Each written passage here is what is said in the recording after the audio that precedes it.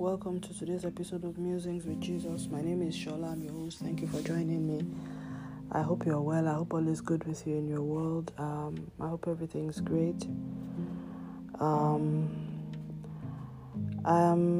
would say I'm going through a phase where I'm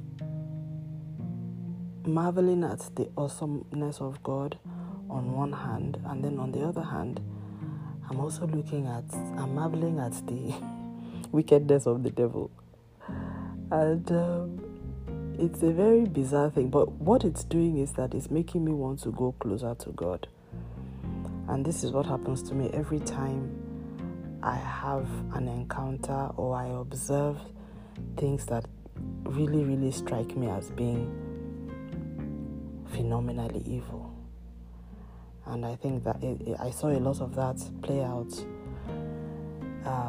in the month of March in the public space in my own local context. So it's made me run to God. It's made me cleave more strongly to God and what He represents. Because if you look at it, God is really a very good God. Honestly, He's a very good God, because I don't even understand why He allowed, the devil He allows good and evil to coexist on earth. I don't get it. But I'm happy that there is a time when He will bring all evil to an end. That I am very comforted by.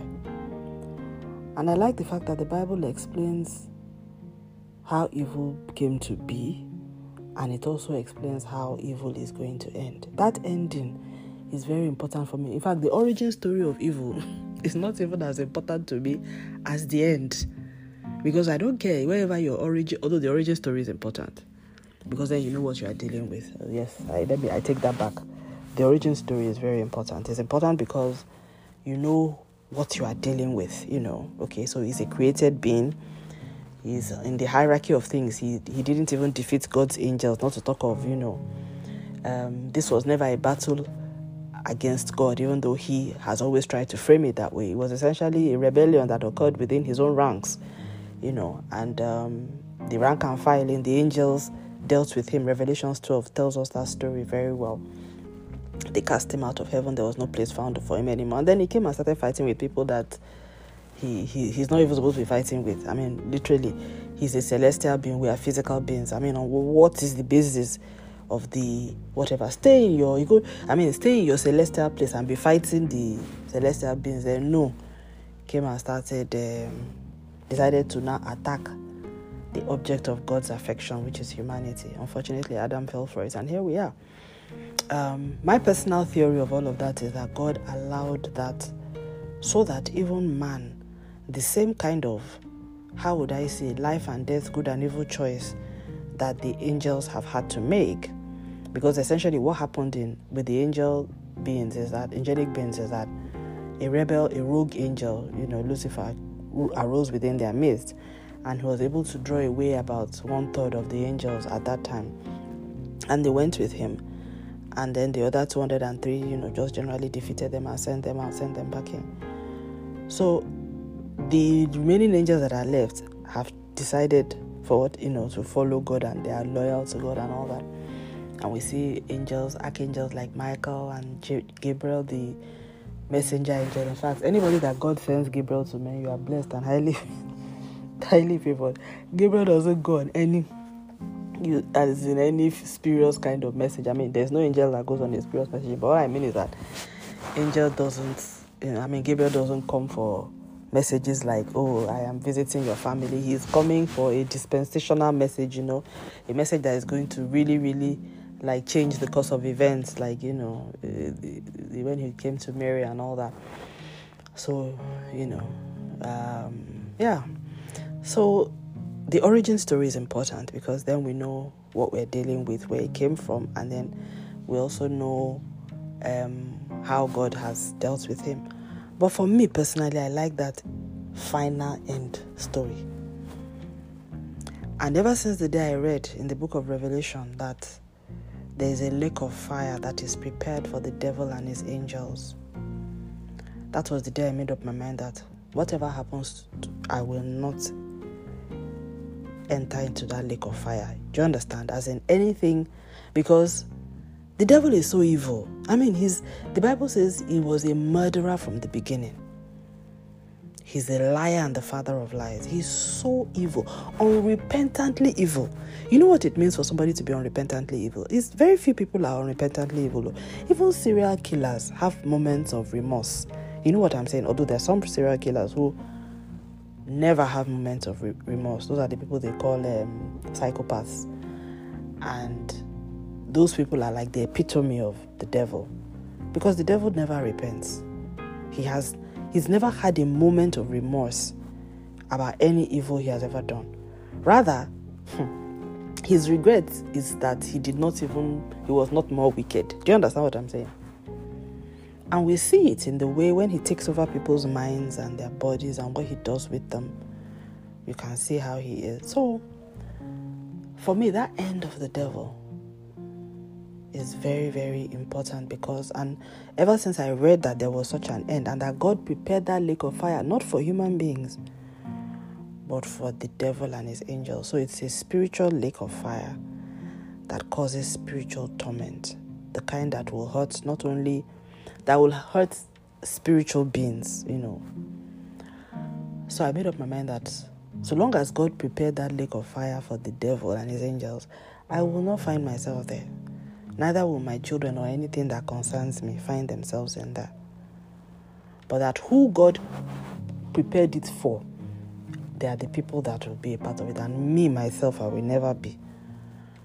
So, but the long-sufferingness of God is a sight to behold. Because if I was him, I'll have pulled the plug long ago and I'll fast-forwarded to that end. I just carried him and thrown him in there. You know what I'm saying? Because he's so evil. He's so, so evil. He's so evil. But when I see human beings, and I like to make a distinction between levels of evil, even though the Bible doesn't make that distinction. But I like to make that distinction for myself because I think there's a difference between being influenced by evil, being oppressed by evil. Actually, I think the Bible does make a distinction between being influenced by evil, being oppressed by evil, and then walking in partnership with evil.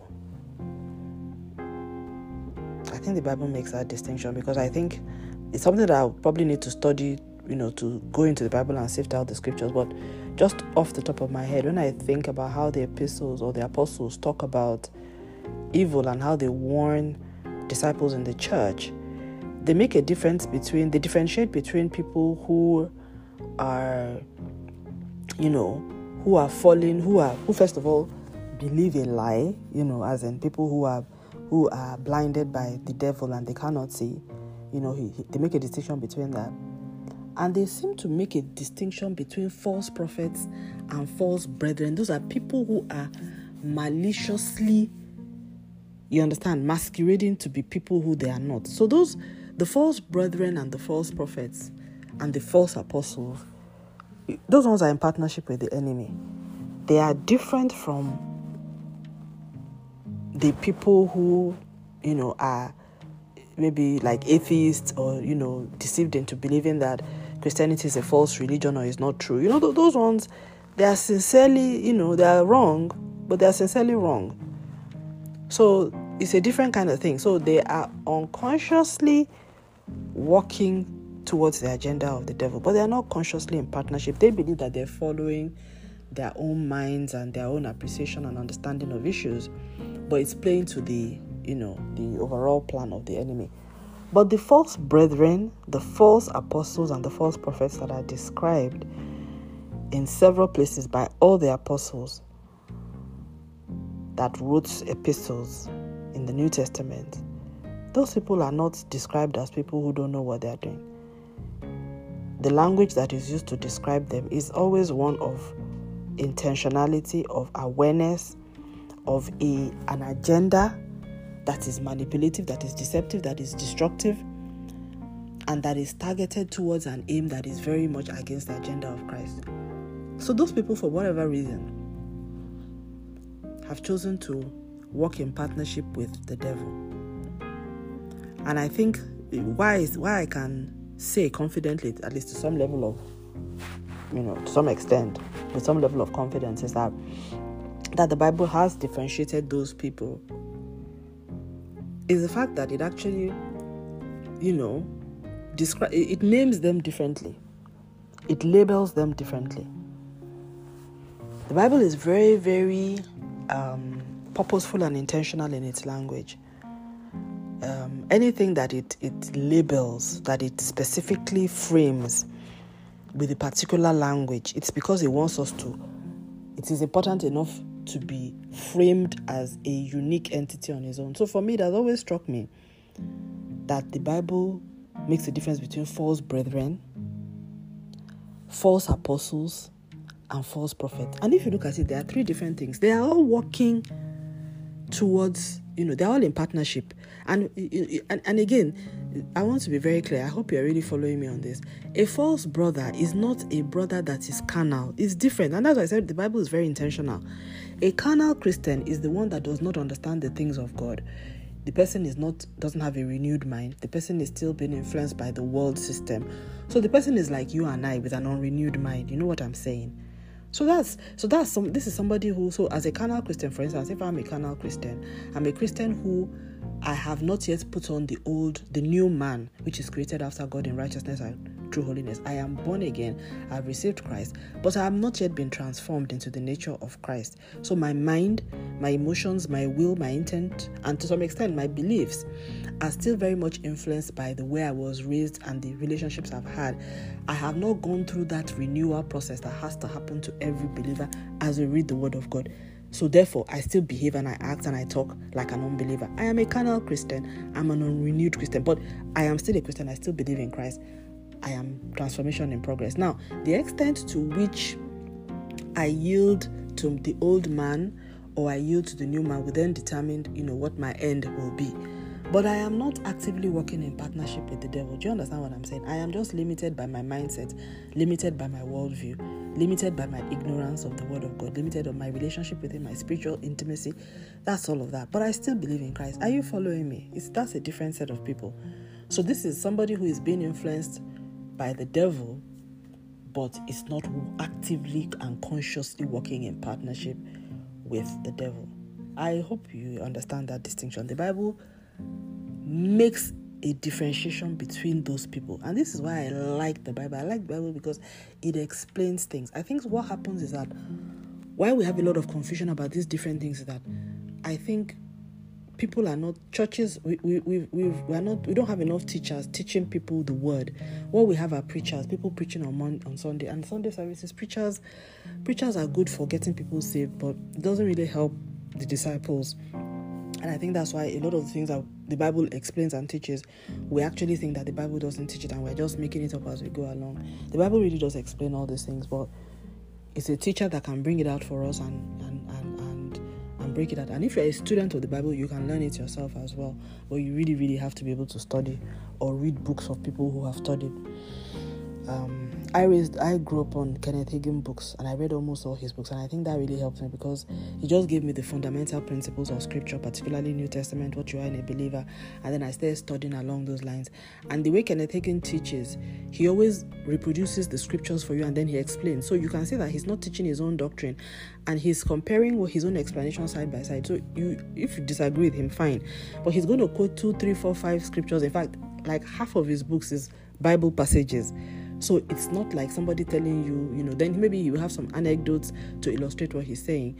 But his books they're teaching books. Do you understand? They're not about his experience. It's not so much about his experience. His experiences just illustrate the Word of God. But his books are like 60 to 70% Word of God.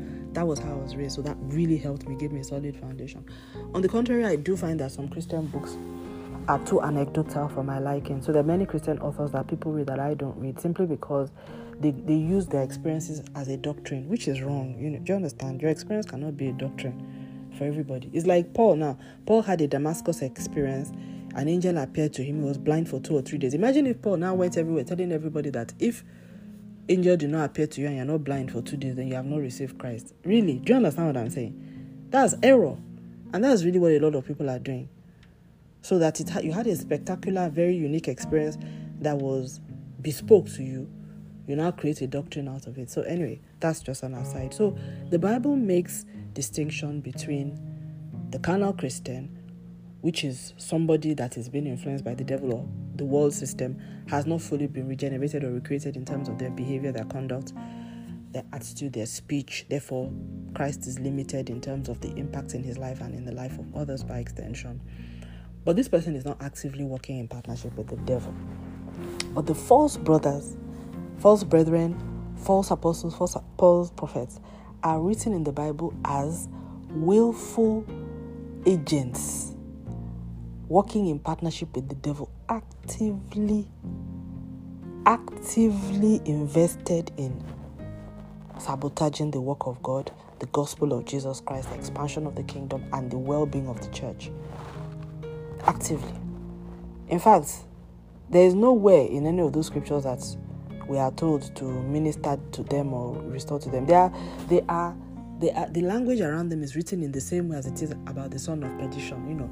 It's like, do you understand? These are people that will not change, and what they are doing is they are willful about it. They know that God is good.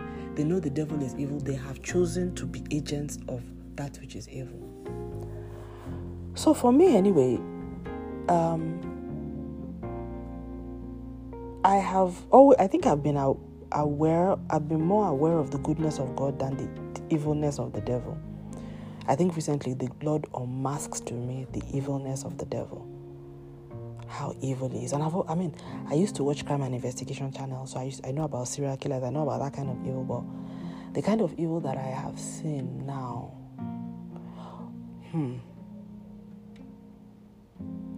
has just made me even more in awe of a God that will actually allow created beings to exercise their free will up to this point. But it has also made me run to him because I don't want to be party to this kind of evil and wickedness and darkness that I see. Evil is, just like when they say God is light, in him there's no darkness at all. If I flip that scripture, I'll say the devil is darkness, in him there's no light at all. There's no light in anything that has to do with the devil. It is darkness. Very, very evil. But what it has done for me, just like somebody, when you see a horrible, picture, you cringe, you shrink it. That's exactly what it's done for me. It's made me hate everything that has to do with the devil. It's made me love God more. And I wish there was a way I could just make myself completely 100% like God. I don't want to have anything to do with this devil, But unfortunately, I am in the world, and I'm still in my physical fleshly body. My mind is still largely unrenewed. The only thing I can do is to continue this journey of renewing my mind every day, exposing it to the Word of God, praying in the Holy Spirit, asking the Holy Spirit to help me, practicing the faith, being careful what I'm exposed to. And just whenever I notice anything that is wrong in my life or the Lord bubbles it up, I put it under the blood of Jesus, allow the Holy Spirit to minister to me and deal with it decisively in faith and in prayer. Because surely I will not have any part to do with the lake of fire that was designed for the devil and his angels. And this is not because I'm afraid of torment. It's because I don't want to be where they are. Do you understand what I'm saying? So what I'm saying is, even if there was a mansion prepared for them, I don't want to go there. Do you understand? So let's get that clear. My problem is not really about the fire. My problem is that it is the place where these evil creatures are going to be. I don't want to be there. I don't want to be there. The place that God has created for them, let them stay there. I don't belong there. So thank you very much for listening. God bless you. Stay lifted and have a wonderful day in the name of our Lord and Savior Jesus Christ.